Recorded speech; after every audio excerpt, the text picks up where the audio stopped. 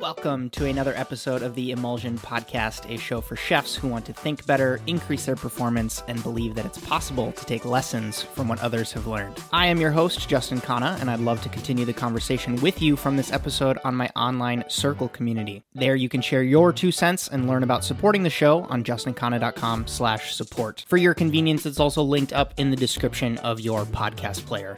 Let's get into the show. What is up, folks? Welcome back to the Emulsion Podcast. My name is Justin. This interview was a special one because Alex Anu, aka Alex French Guy Cooking, is on the podcast today. He's a guest that I've always wanted to have on the show, and I had the opportunity to ask him questions that I've always wanted to ask him. So we talked a lot about creativity, dealing with feedback, being a creator on the platform that is YouTube, and a bunch of the ways that he approaches how he does what he does so well as such a creative force on the platform, and especially in food. If this is your first time hearing about Alex, you can of course check out any of his channels, his books, his podcast, Food But We Digress, on any of the platforms that they're listed on down low in the description. Please do give Alex a follow if you aren't already, because he's absolutely one of my biggest inspirations on YouTube. That's it for me. Please do enjoy the conversation. Well, Alex, thanks so much for being on the show. It's really an honor to talk to you today. Thank you, man. I know you aren't supposed to do this in podcasts, but I'm going to start with a selfish question because I've always wanted to ask you this, and I would sincerely love your advice if you have any advice. I often look at food as this endless void of information and culture and memories and science. Does it ever intimidate you how much there is to learn in food and do with food? First of all, I think I agree with you, first of all. I think, there's a vast amount of knowledge, an endless pit for every little detail in food. But I feel like it's not intimidating for me. Not that I am overconfident or anything. It's more like I've always been very curious. So whenever I know that there's a world behind a detail, I just feel more happy. I just feel happier inside. Whenever I'm dealing with that type of food, let's say, I don't know what I've been working like sauces, for example. Sauce could be as disappointing and deceiving as ketchup can be good, but still ketchup. And then you pull on that thread and you discover a whole world of possible condiment, more or less. I'm happy when I discover that. So I guess my curiosity, overtake my apprehension, my being scared of a new topic. Do you find that that's like a more sustainable way to create? Because I have this Dish of the Day show that I had maybe 4 or 5 years ago, and I want to bring that back. And I obviously have like the gear videos and this podcast, but it's so hard to decide for me on what to work on next. And with these series that you've been really diving into, I feel like it allows you to potentially be more present in your content because you're just focused on a certain type of dish or a certain type of cuisine. Does that help you when, like, in the chapter of you creating different types of content and being on the platform for a long time, like, does that help to have that focus more? I think so. I've always found that having a frame helps being more creative. People think that you establish barriers, you establish limits, and all of a sudden you can't create no more. Usually it's pretty much the opposite. Barriers are just very helpful when it comes to thinking outside of the box. How can you think outside of the box if there's no box? That's so right. Series help me focus a bit more and, channel my creativity. There are ups and downs with series, I would say. I'm allowed to do series because I've been doing this for 10 years. And I've established something that kind of works, both from a creative but also from a financial point of view. So now I'm able to be shush for a few months and then come back with another series. I can do that, but in the past I couldn't do that. I just had to post, every week, and I was fine with it. But I guess as time goes by, I guess I'm more able to make my own decisions and to take responsibilities for them. So yes and no. Sorry. So I mean, if you don't mind going into a little bit of, like, you mentioned that it makes it more sustainable for your creativity, but also financially, does that mean that you just partner with a fewer number of sponsors, or you end up having additional content that you give to your community, and then I guess because there's a lot of chefs that are listening to this show right now who are like, I want to create content in addition to the food that I'm making, but yeah. If I were to be a chef and I wanted to create some content on YouTube, I would not dive into a series. Yeah. Because Because it's more than a full-time job for me to create series. I There's just could no time. never ever do this as a side job. It's impossible. I mean, I do work the best I can, and I try to work as much as I can. But like writing this series, meeting the folks that I want to meet, and also just exploring different tracks, different possibilities, and failing quite often during these takes a heck load of time and energy. So I'm thinking, if I were to be a chef, I would just make content based on what I do in the restaurant. I would find a cheat, find a hack, something that differentiates me from the rest, and I would use that to create content on the fly. Use a GoPro or an iPhone. I would use an iPhone if I were to be a chef, because these guys, they must have no time for this. Every time I get to that place where I get really overwhelmed with there's so much to possibly dive into and I don't know what to work on next, I almost go the other way sometimes, and I get really comforted with the fact that, like, we can go an entire career and never be done. That it will never be over. We will always have a job if this is what we're interested in, because there's always something new to learn and always more threads, a little bit to your point, to pull on. And so do you find comfort in that as well, or is it more intimidating than comforting? No, I think it's comforting. I think I agree with you on that point. It's reassuring to know that there are so many threads surrounding us. You could be, as you just said, pulling on any of these, and maybe you could unlock, unveil a new pit of knowledge. Like, I'm working on a new series at the moment, and the series is going to be based around pasta. So I won't go too specific on this, but I picked one tiny little details in the world of pasta. And at first I thought it's gonna be hard to turn it into a series. This is something that, deeply intricately interests me. But am I gonna be able to make it a series? Well, I turn it into a series for sure, and I've got way too many episodes already. So I'm thinking it's always a matter of, the lens through which you're looking at things. You could go macro, you could go wider, you could have like a normal point of view on it.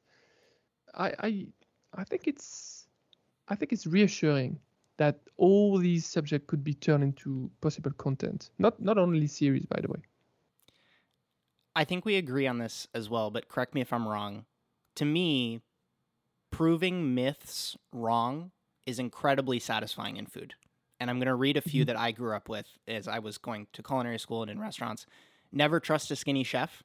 Some of the most talented chefs I worked with are super fit and like really, really good at movement and coordinating in the kitchen. So that was like, oh, that's wrong.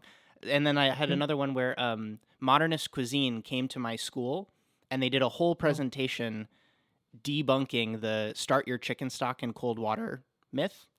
So in your life of creating content and learning about food, do you have any favorite myth bustings or learnings, whether it's technique or mindset wise, that you've really taken away from your work in food? Favorites of yours? I tend not to follow either traditions or cliches if I haven't tried them myself. I would be lying if I were not to say that one of my biggest source of reliable information is Serious Eats.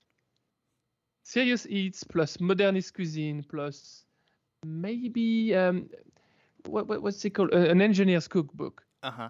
I don't know. These guys, they've been just, consistently trying and experimenting like the scientific way. And I like this very unbiased approach. They say it should be done this way. Well, I've been trying all the possible ways. And turns out You don't have to. So I can't think of something super explicit right now. But if I do, I'll just bring it up. Yeah, that's okay. I mean, maybe another way to phrase it is that you thought there was one way to do it, but then you saw somebody else do it, and you're like, well, no, duh. There's, I mean, for one of my examples is I went to when I was working in Norway for a little while, and my sous chef at the time he had worked at Le Serre in Paris, Oh. and he saw me making a hollandaise sauce for the menu in a double boiler. And we had induction burners at the restaurant, and he came over and he was like, "Why are you doing a double boiler? You can just put everything into a pot and put it on the stove and just make it in the pot because we had these special shaped induction pots, and it was just." He was like, "You save yourself the dishes, and it's less steps and all that stuff." The same. Another one is Christina Tosi has in the Milk Bar book that if you're making a like an anglaise or a custard sauce, you don't have to temper everything. You can just put everything into the pot and just do it together. And it was like, oh, well, no, duh. And it's like part laziness and part like technique. Like you want the technique is good, but like why add extra steps if you don't have to? And so those are some of my favorites. I would never qualify this as laziness. It only appears to me as cleverness.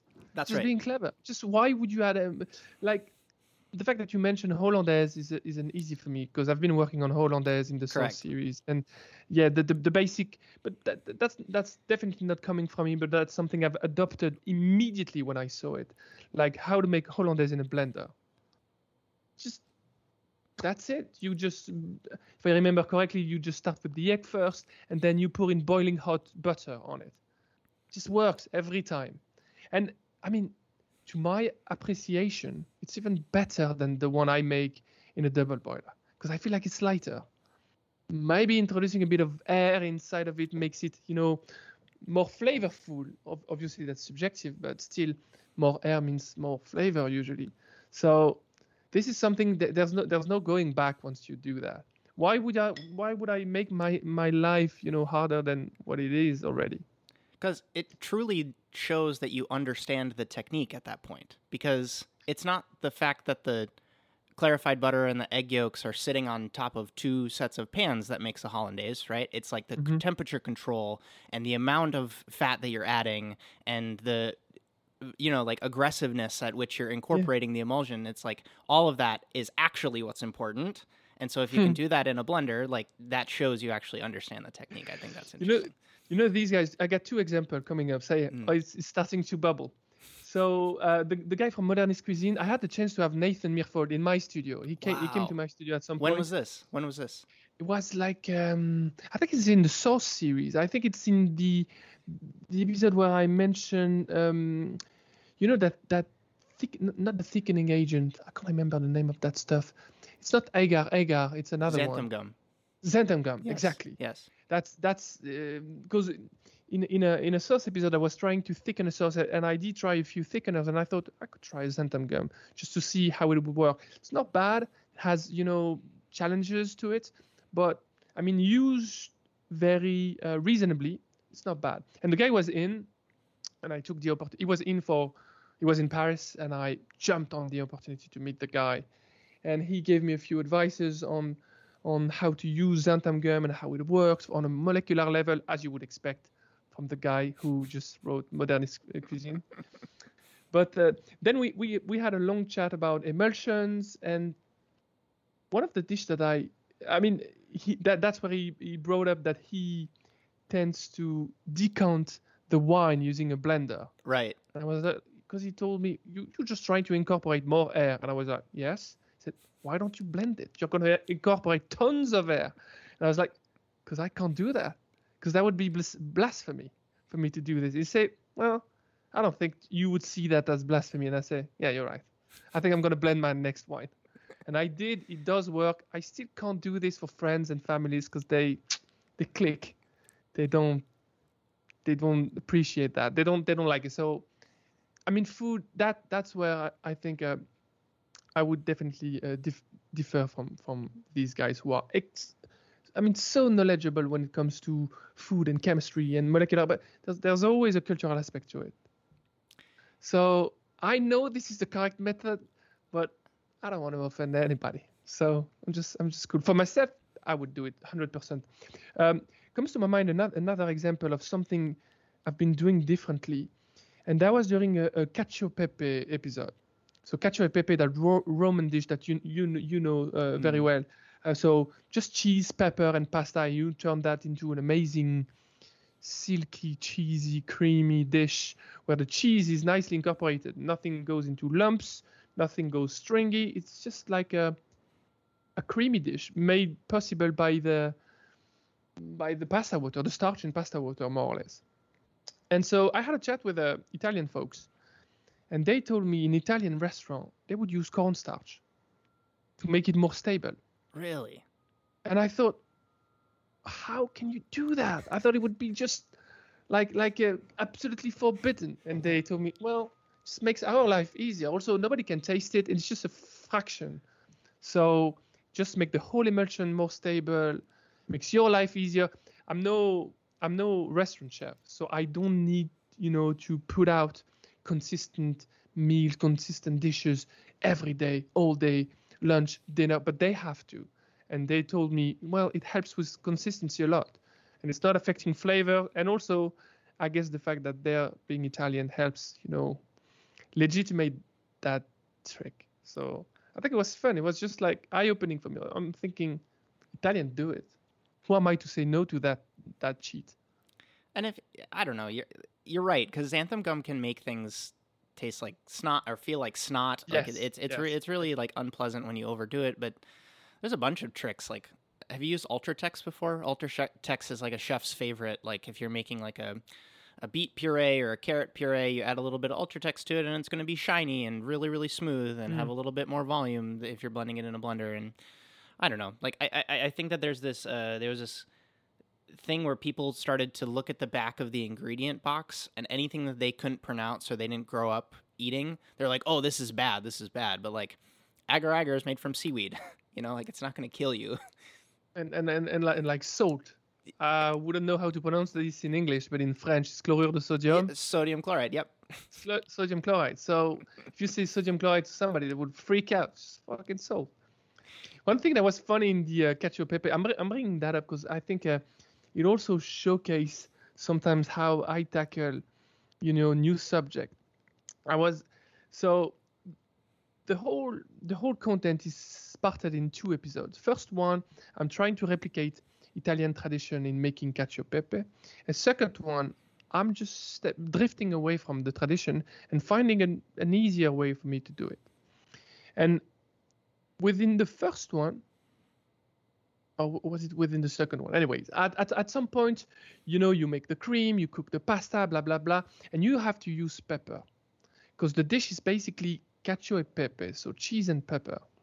And the thing that struck me making that episode, writing that episode, was like all the Italian cookbooks I've read, they just say use freshly cracked pepper. And I was thinking of all my Indian friends. They would not do that. They would first always toast the spices, right? Because you want to wake up those spices. And I thought, this is an easy fix. This is nothing for me. I'm bringing nothing. Indian chefs are bringing that because they all know how to handle spice. So I called a friend, and she told me, of course you should always toast pepper if you can. It's gonna taste so much better. And she also pointed out that, what pepper are you referring to? Is it like South Indian Malabar, or is it any other one? Is it one from Vietnam? And I was like, of course. Then I should try and pair the right pepper with pecorino then. And the fun fact is that Italian chefs actually reviewed my videos on YouTube. And they were watching me, playing with their traditions, playing with their cacio e pepe. And they were mostly okay with what I did. They were pretty nice with me. And then when they saw the pepper, they were like, huh, of course.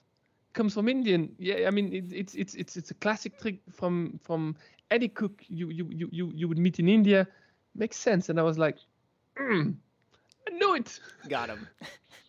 Got it. I did a few mistakes on the side, which did compensate for that. I think that there's something there where you almost want to get to the point where there's respect, or there's like, it's like that makes sense moment. You're like, oh yeah, that makes sense. And then there's no rude comments that say, oh, this isn't the traditional way, or this isn't, because it's like, oh, well, this actually does level it up a little bit, or makes it more, pure is the wrong word, but it's like you get more to the essence of it, or you can elevate it a little bit. Yeah, maybe authentic. Yeah, it's difficult to parse that. You have a quote that reads, quote, "Plenty of people are terrified when it comes to food. They just want to make it right, but they think everything's going to be wrong. I hope after seeing my videos, they'll think, look at his mozzarella, because there's an imperfect process." So, end quote. Why do you think that food scares people? That's a very good question, I think. Because it terrifies people. Cooking is just something... I mean, you're a chef. I don't even know if you realize that. People are terrified from cooking. They just feel like they're going to do something wrong. They're going to waste money. They're going to waste ingredients. They're going to be failures, and they're going to have a hard time coping with what they put on the table. They're going to be judged. What is your question exactly? Is it like, why do I think that people are scared? Well, yes, but the next question I was going to follow up with was how do you define confidence in the kitchen? Because I think that's the opposite of fear potentially in this context. It's you're confident, and I think the way that I was going to help us get there if we were having trouble was you're so good and comfortable with finding the imperfections in your execution, and you're so used to asking for feedback. What's wrong with mine? Because I want to get better at this. And I think that... Yeah, go ahead. I'll try to remember all the different parts in this question. But I would say that, first of all, I think... No, so just to take it, people are scared of cooking for... It's a fear of failure, obviously. Wasting money, wasting time. We don't have time, we don't have money, more or less.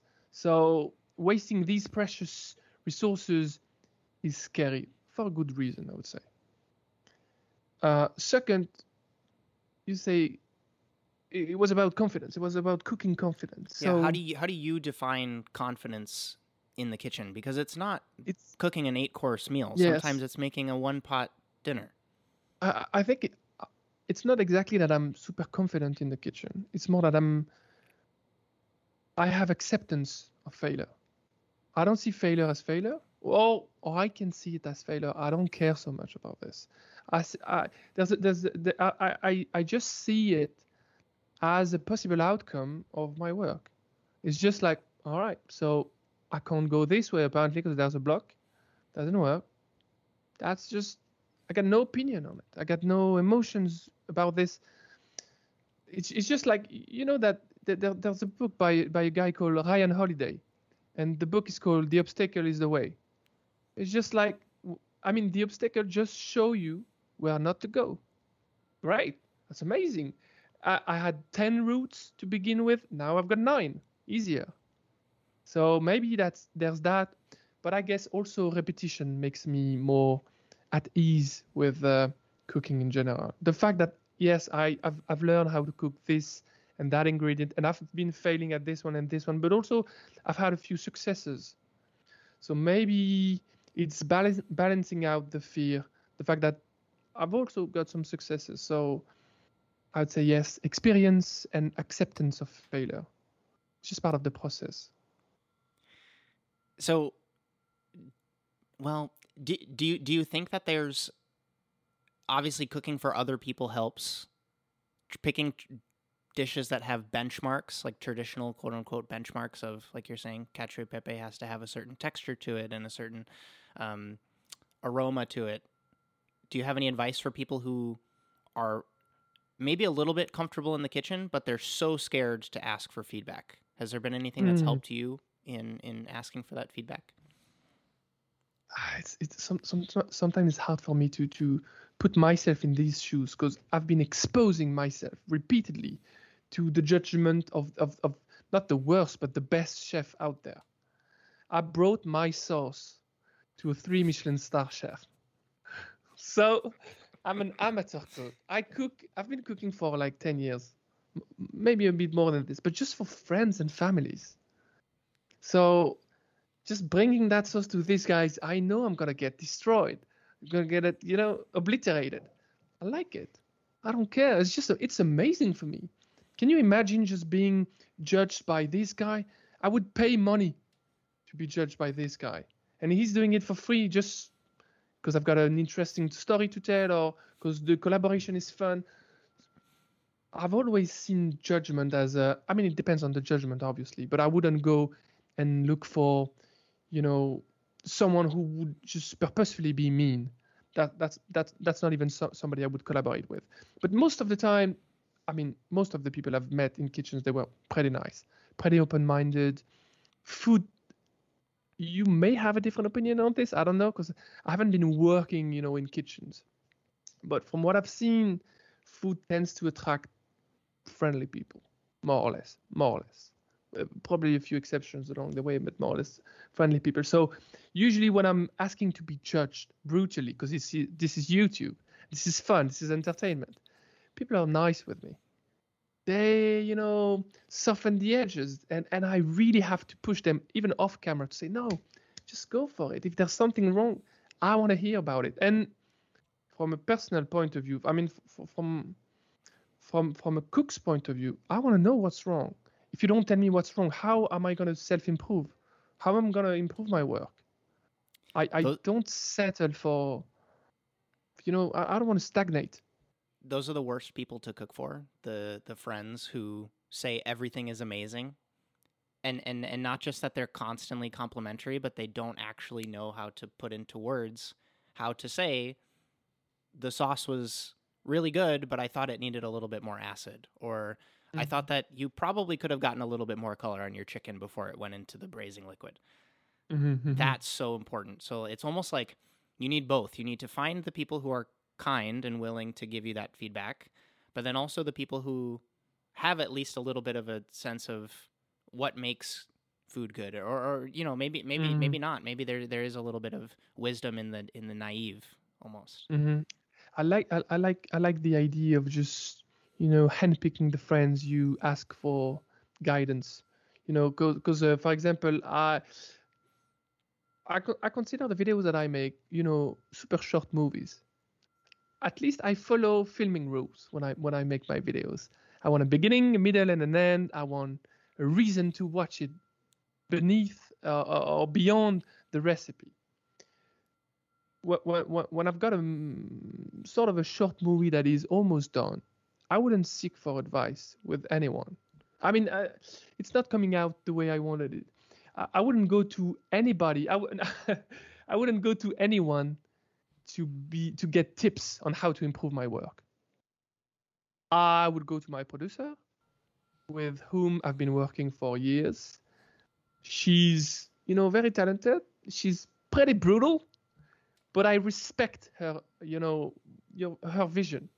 Sometimes I will not agree and I will not modify my work, but I value her, advices, her vision, her angle on the subject. I would go to certain persons, but I wouldn't expose my work to everybody. I mean, I don't care. That's where I think as a content creator, you have to have a voice. It can be bad. It cannot be not be what they would have done. And that's why you are doing it. They want to do it. Maybe they're going to do it with a different voice, and that's going to be amazing. But I guess not exposing your work to, I don't even ask for feedback when somebody sees it. If I don't want to, I'm not going to ask for feedback. I don't know if this is coming out the right way, but it's just about picking the right person to whom you want to open to. Because we're talking about things where you expose yourself. Would it be content creation? Would it be a dish? When a chef try and puts, care and efforts and work and research and memories and sometimes even emotions into a dish, and the dish gets slammed by a random guy who, I don't know if the chef should be doing that in the first place. maybe the best would be just to explain or to pick the right person for that. I don't know. I don't know who to correctly attribute this quote to, so I'm not gonna try. It feels like it's like a Brene Brown something, but I'm pretty sure she has a list of 5 people that she listens to their feedback. And you're telling me basically the same thing. You have your producer and maybe your editor and maybe a couple other people in your life where Exactly. if they give you feedback on something, you will not change the entire video to accommodate their vision, but you will take that and put some salt on it, and you will actually take that and say, okay, this is maybe interesting. Everybody else, aside from those 5 people, like you said, I don't care. It's like I don't want to be mean to them. I can't follow. The worst piece of content that I could put out would be a piece of content where I would have followed every opinion. It would just be the worst movie ever. And I've done these movies way too many times. So I was asking about how you could, if there's a time recently where you thought that you potentially listened to a little bit too much audience feedback instead of following what you thought was right. Not recently, like in the early days. Yeah, very much. And, I started my channel, where the very first piece of content was in English. Well, I'm just French by nature. It's easier for me to speak French. And I did that because I thought I want to make my videos available to a broader audience, especially if I end up in a niche, then, picking a little of just picking a small amount of an audience in every little country out there could potentially make for a bigger audience. And if I do this in French, well, I mean, the end population is just 60 million. That's pretty rough, especially if then I narrow it by doing engineered /cook/ I'm going to have nobody on my channel. Nobody's going to watch my videos. So I didn't have the end goal, the end plan, the end game when I started it. But I guess I was more subject to winds and opinions and feedback. And I was just following advices way too much. But I guess it takes time for any creator in any field, I guess, to just build up like a shield, almost like a sort of a shield, which is not impenetrable. Still to this day, people can get to me with feedback, they can. But I guess my skin is a little tougher, maybe. Talking a little bit about your background, and this is way late in the interview to be talking about your background, but it's in electrical engineering and marketing, and then when you entered food and YouTube, you did a really good job of using those skills from your previous life to make yourself a better creator and to add a little bit of your personality, using illustrations on the blue board or crunching the numbers on your onion dicing speed. I get a lot of questions from people who are changing industries, trying to enter restaurants, trying to start in food or food writing, and they get really self-conscious or almost apologetic about their previous careers. Do you have any advice for them, the people who have had previous lives, but they want to be in food now, and they're like, "Oh, I can't use that. I'm starting over." I don't think that's true, and you've done a really good job of that. I can definitely relate to that. I was being very apologetic with my previous work. For years, I thought I had to do proper culinary training. I thought there's no way I'm going to be legitimate on YouTube or as a chef, as a cookbook author, if I don't do first culinary school.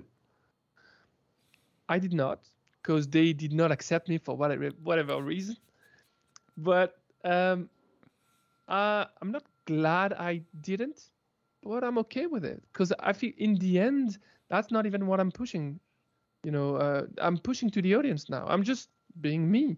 And if people just can't see how their background positions could help, or the fields that they've been working in the past could help their current job, especially in the kitchen, this is going to be their greatest value. This is going to be why they are who they are. People are going to go to them for that. Because I guess I'm not going to speak for line cooks or chefs, because this is not my industry. but I can speak for YouTubers. I can speak for content creators. Everybody, I mean, making a good video, this is the base. This is the prerequisite. Making good video, every content creator, which who you will be competing with, will make a good video. So how are you going to stand out in all this? Well, a good way to stand out in my eyes, and a way to boot that is avoiding some competition, is just to try and be you, because that's hard to copy. That's one hard thing to copy. So the fact that I've been, I'm an engineer in the first place. Okay, so I'm French. I've got a terrible accent, but I've been traveling quite a lot. I'm really open-minded to other people's culture. I'm obsessed and obsessive when it comes to understanding things.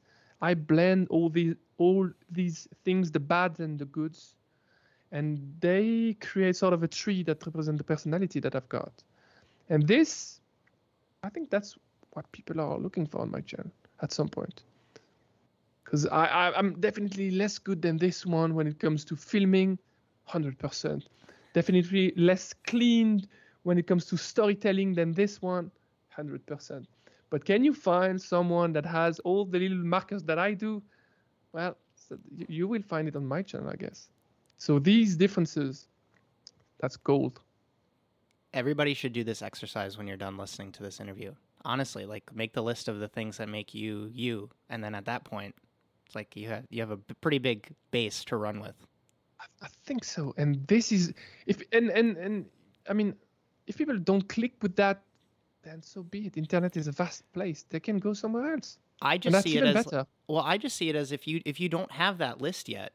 Maybe you're 19 years old and you only know what it's like to live in Toronto. You just don't have enough there's not enough seasoning in your life. You need to go live in LA for a little while. You need to go travel to Cambodia. You need to go to Singapore and have street food, and then you will start to, you know what I mean? Like that there's that you will get more. And the beauty of that is, and I think what you're a great example of is, like, there's never it's never going to be bad. Like, it's either going to develop into making you who you are, or it's going to be something where you quickly decide, no, this is not for me, and I'm going to do something else because I don't like this. Mm-hmm. I often talk to young chefs, and I share with them, because I make so much gear content, I share with them that the gear doesn't matter at the end of the day, because the sharpest knife in the world isn't going to make you a chef that's nice to work with. If you're a dickhead, it's hard. True. You know what I mean? The gear is not going to help that. But I think that what you and I both share in common is that we both really love gear, like to the core, especially in the kitchen. And yes. And it makes it even more special when you get to create custom gear for yourself that fixes these really niche problems that you have. Were you always like that as a kid, or did this fascination with gear develop later in your life? My dream job was to be an inventor as a kid. So I've always been, tinkering. I've always been making things, creating things. I've been, making objects and designing things that don't work so well for ages. I've been cooking for a while as well. In the past, it was more experimenting. Still is to this day. But gear is a vast subject as well. I like it very much. I tend to agree and disagree to some extent with what you said. I think gear doesn't matter as long as you have the bare minimum. Let's say for knives, having like a $300 or $1,000 knife, maybe that's not the best move, especially if you're starting. But you know what? If it gives you confidence, if it just brings you to the kitchen, well, and if you can afford it, well, why would you refrain from it? I just saw Vincent from Corin like 2 days ago, and yes. he gave me some knives. So he says hi, by the way. Oh, cool. He's a great dude. Yeah, he's the best. I had to pick up some knives while I was there because why? How can you not? This place is just like the worst place ever to go. Such a trap. Because you're gonna get your wallet is gonna get savaged. That's totally destroyed. And there's so many options and just like unique, like, oh man, it's so good. I love Corin. Yeah. I call this I have one more question for you, and then we'll do some rapid fire ones before we finish. I call this the graduation moment question. So you can pick either with cooking or with making videos. Did you ever have a moment where you accomplished something and you felt, I am really good at this. I've graduated? It's a tough question, man. I'm not gonna lie. This is a tough one. Because I've always felt bad about people who cannot evaluate themselves. I dislike false modesty, for example. I feel like if you're good at something, you should know it. If you don't know it, you don't know yourself. You should work on it. At some time in your life, and if you're bad at something, you should know it as well. I feel, for example, that at the end of the Sources series that I published on my channel, I thought I can write a series. I think I'm pretty confident that I can write a subject that can be both entertaining and educating for a certain audience. And I wouldn't phrase it as I'm very good, but I know how to do it. And I think I can now count on myself when it comes to making new ones. I shouldn't be doubting too much about my abilities in making new series, for example. And there's a good reason behind this. Doubting is always part of the creation process. But it's also tough to always be doubting yourself. And I like to think that, no, this is something I've validated. Creating content, creating that specific content is something I'm validating. Or I'd say that I'm pretty confident in my ability to adapt. I can learn most things. Not anything, but most things. And I'm not scared of being judged, which helped me a lot in the learning process. So I would say learning and some, content creation skills. These are possibly the closest I've gotten to got them. Let's do some rapid fire questions because I have a normal question that I ask guests, which is how do you make your eggs in the morning for yourself? Maybe it's a Saturday morning or it's the weekend and you're kind of taking it slow in the morning. Obviously, you have your omelet specialty that you have. Do you still make that? Do you have another preference for how you make your eggs? I would never make an omelet for breakfast. I just do sunny side up eggs. Perfect. For breakfast. But I love to add just a touch more oil, and if possible, flavored oil to the pan. That's my little, because it looks simple. That's always my favorite dish. It looks simple, but in fact, there's a little something. Adding a little more oil when you're making sunny side up eggs, just ensure that the corners and the bottom are really crispy. And that's something I'm looking for. Even having the yolk a bit more cooked than usual. I like when it's jelly in the center, and you can still pick it with the tip of a knife almost. But the very top is runny, but underneath you've got that gel, which is pretty nice. And underneath the egg, that's the golden part. It's really like not dark brown, but golden brown. Flavored oil meaning chili oil, herb oil? What's your preference? Chili oil would be too much, but scallion oil maybe. I see. Because this is going to induce, or garlic oil maybe. Garlic oil might be a little tough. It depends on the night I had before. Right. Is there anything that you've changed your mind on in recent memory? Fresh pasta is superior to dried pasta. In all forms? So, like noodles and stuffed and, yeah. I mean, I changed my mind. Uh-huh. I thought it was. Yeah. Far from it. They are just different things. Yep. Different worlds. That makes sense. Different products. This might be a little too specific, but that's something I changed my mind on. Yeah. No, that totally makes sense. You already mentioned Obstacle is the Way. Ryan Holiday's fantastic. I always recommend that chefs should read the Ego is the Enemy book because it does affect our whole industry. But is there a book that's been particularly impactful for your career? For my life in general, I would say. Yes. I mean, The Power of Now. The Power of Now is the book I've been reading over and over. I'm probably close to 100 times. When did you first find it? Not so far ago. No, I mean, not so long ago. I would say probably two years ago or something. But it's just, I'm at a point in my life where I'm looking for more balance. I'm looking for more understanding, for more sustainability, for the grinding years are more or less over. I still want to do good work. I want to do great work, but I don't want to savage everything for it. I want to do it right, and I want to make sure that I can do it for as long as possible. And I feel like the first time I read this book, I was like, that's unreadable. Second time, I was like, makes some sense. And now I can I just read paragraphs. I open any page, I read a paragraph, I take notes, I take loads of notes when I work, and then I just close the book. But that's my book. We as content creators are often incentivized to have a focus, and I think that what's interesting about us as humans is that we're all multifaceted. Is there something that doesn't end up on YouTube or your Instagram, as in you don't share it with the world, but you get really excited about it? And if you had to teach somebody about something, you would actually, like, you know, for me, there's a lot of video game stuff that I really geek out about, but I don't share it because, you know, I'm not a video game channel. Man, so many fields I geek on.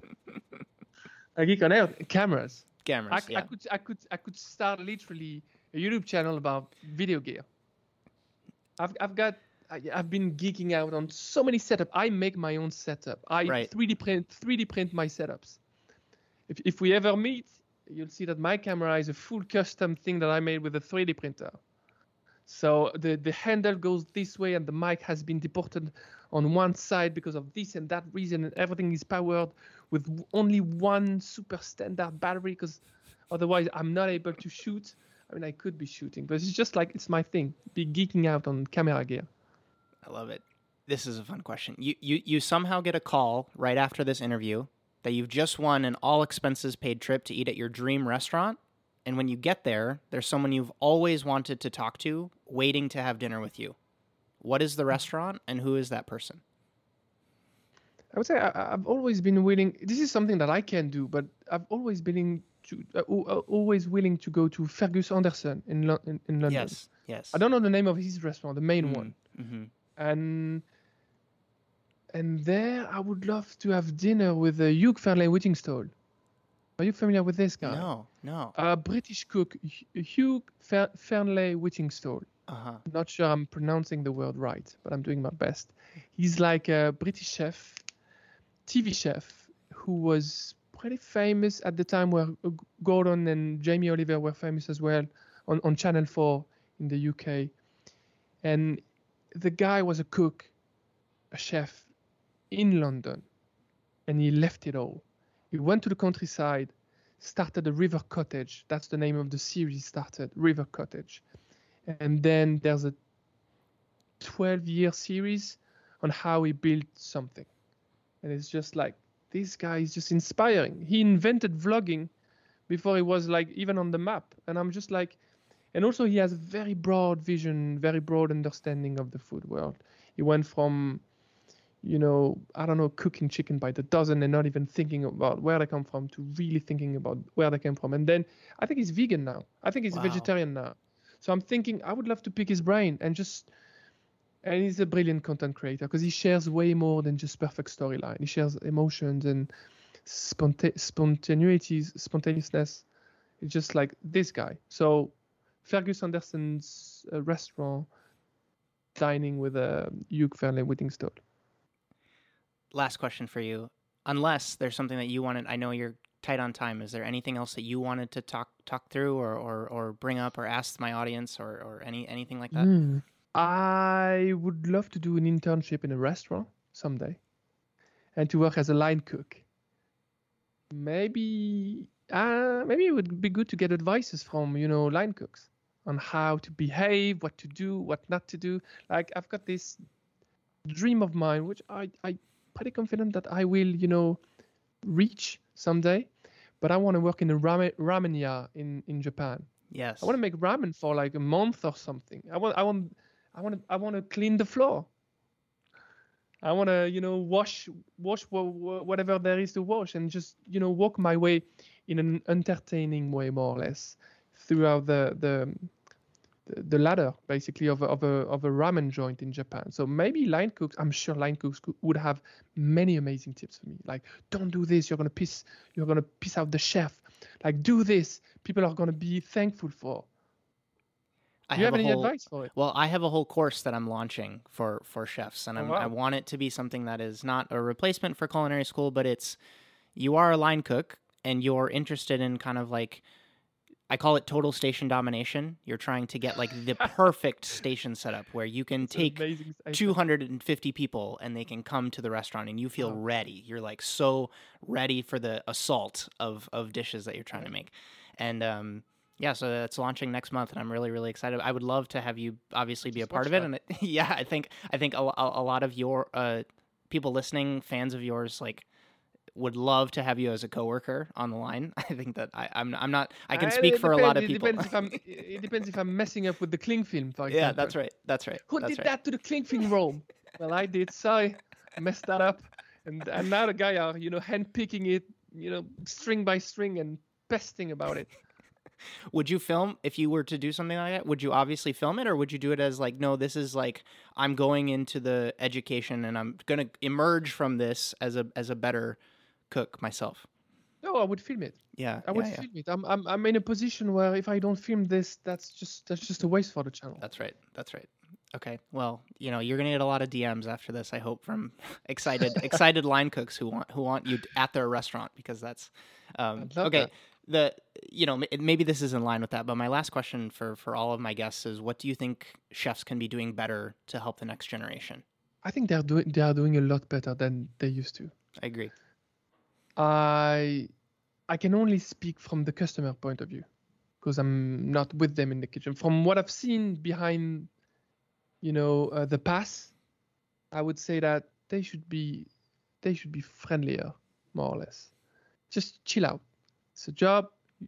Just because you're a chef doesn't mean you're actually a real chef. You're not a capo, okay? Just like this is not like mob, just people. You're gonna get smacked by this line cook, I think, if you push it too far at some point. But anyway, that's their problem. From the customer point of view, I would say that it's going this way. But if chefs were to be a little more open when it comes to sharing what's in the dish, why they did it, what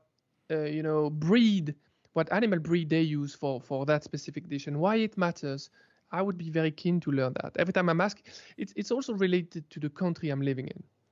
In France, not always, but in random restaurant, if you ask any detail, people are just being offensive. Don't know why. Maybe because they're using bad ingredients, probably. Because otherwise, I don't know why they would be ashamed or just offended. But I just wish they were just more like a little more open-minded. And same goes for artisan. Whenever I go to a butcher and the guy cannot or doesn't want or is just shy to tell me which breed he's working with, I'm just like, all right, I'm out. I'm literally out. There's no way I'm gonna buy anything because I'm just genuinely interested. And if you can't respond to me, then no, I'm not in. I don't want to waste their time. It's another story. But I just feel like as a consumer, I deserve the right to know what I'm eating, what I'm being served, and all, and they should be proud of it. Anyways, in good restaurant, they always do. They're very proud and they are talkative. Well, because you end up not just having to teach new chefs in the kitchen, but like the front of house team needs to know where everything comes from, and being able to talk about it. I say this way too much, but like chefs being able to talk about food is so underrated, and I will always advocate for chefs writing more and having conversations with their coworkers about the dish and what makes something good. Like if you can articulate that, that's really, really important for chefs to know how to do. So super, man. Well, safe travels tomorrow. I think we're all excited to see what you create in Italy. And again, it's like such an honor to be able to talk with you and to ask you all of these questions. So thanks again for your time. Thank you, man. It's been a real pleasure to talk to you. And thanks for these questions and the time as well. I hope to see you in Paris someday soon. I hope so as well, man. Have a good one. Bye-bye. Ciao. What's up? Justin here again. Because, I mean, if you're still listening, you didn't not like this episode, right? And if that's the case, I'd like to think that you'd get value from the other work that I share here online. It's all focused on helping chefs and hospitality professionals perform better. If you don't have a lot of time, the best place to start is with the email newsletter that I write every single week called the 80/20 Edge. That's where I share knowledge on sharpening your skills, asymmetric upside, and exploring the industry beyond the status quo. And I say it saves time because I include all of the content that I publish that week all in one place as kind of a weekly digest of sorts. Next up, you should check out my YouTube channel for gear reviews, clips from podcasts just like this one, and documented experiences from some of the best restaurants in the world. And lastly, if you'd like to learn about my intense cohort-based professional development-focused course, get coaching from me to help you make your next move, or just support the show, you can check out justinkhanna.com/support. And if you do support this show already, that's greatly appreciated. Thank you. Finally, it really does help to share a review of this show on Apple Podcasts to help the podcast universe know that people like us like shows like this. And until the next episode, my name is Justin Khanna, and I hope you have a good one.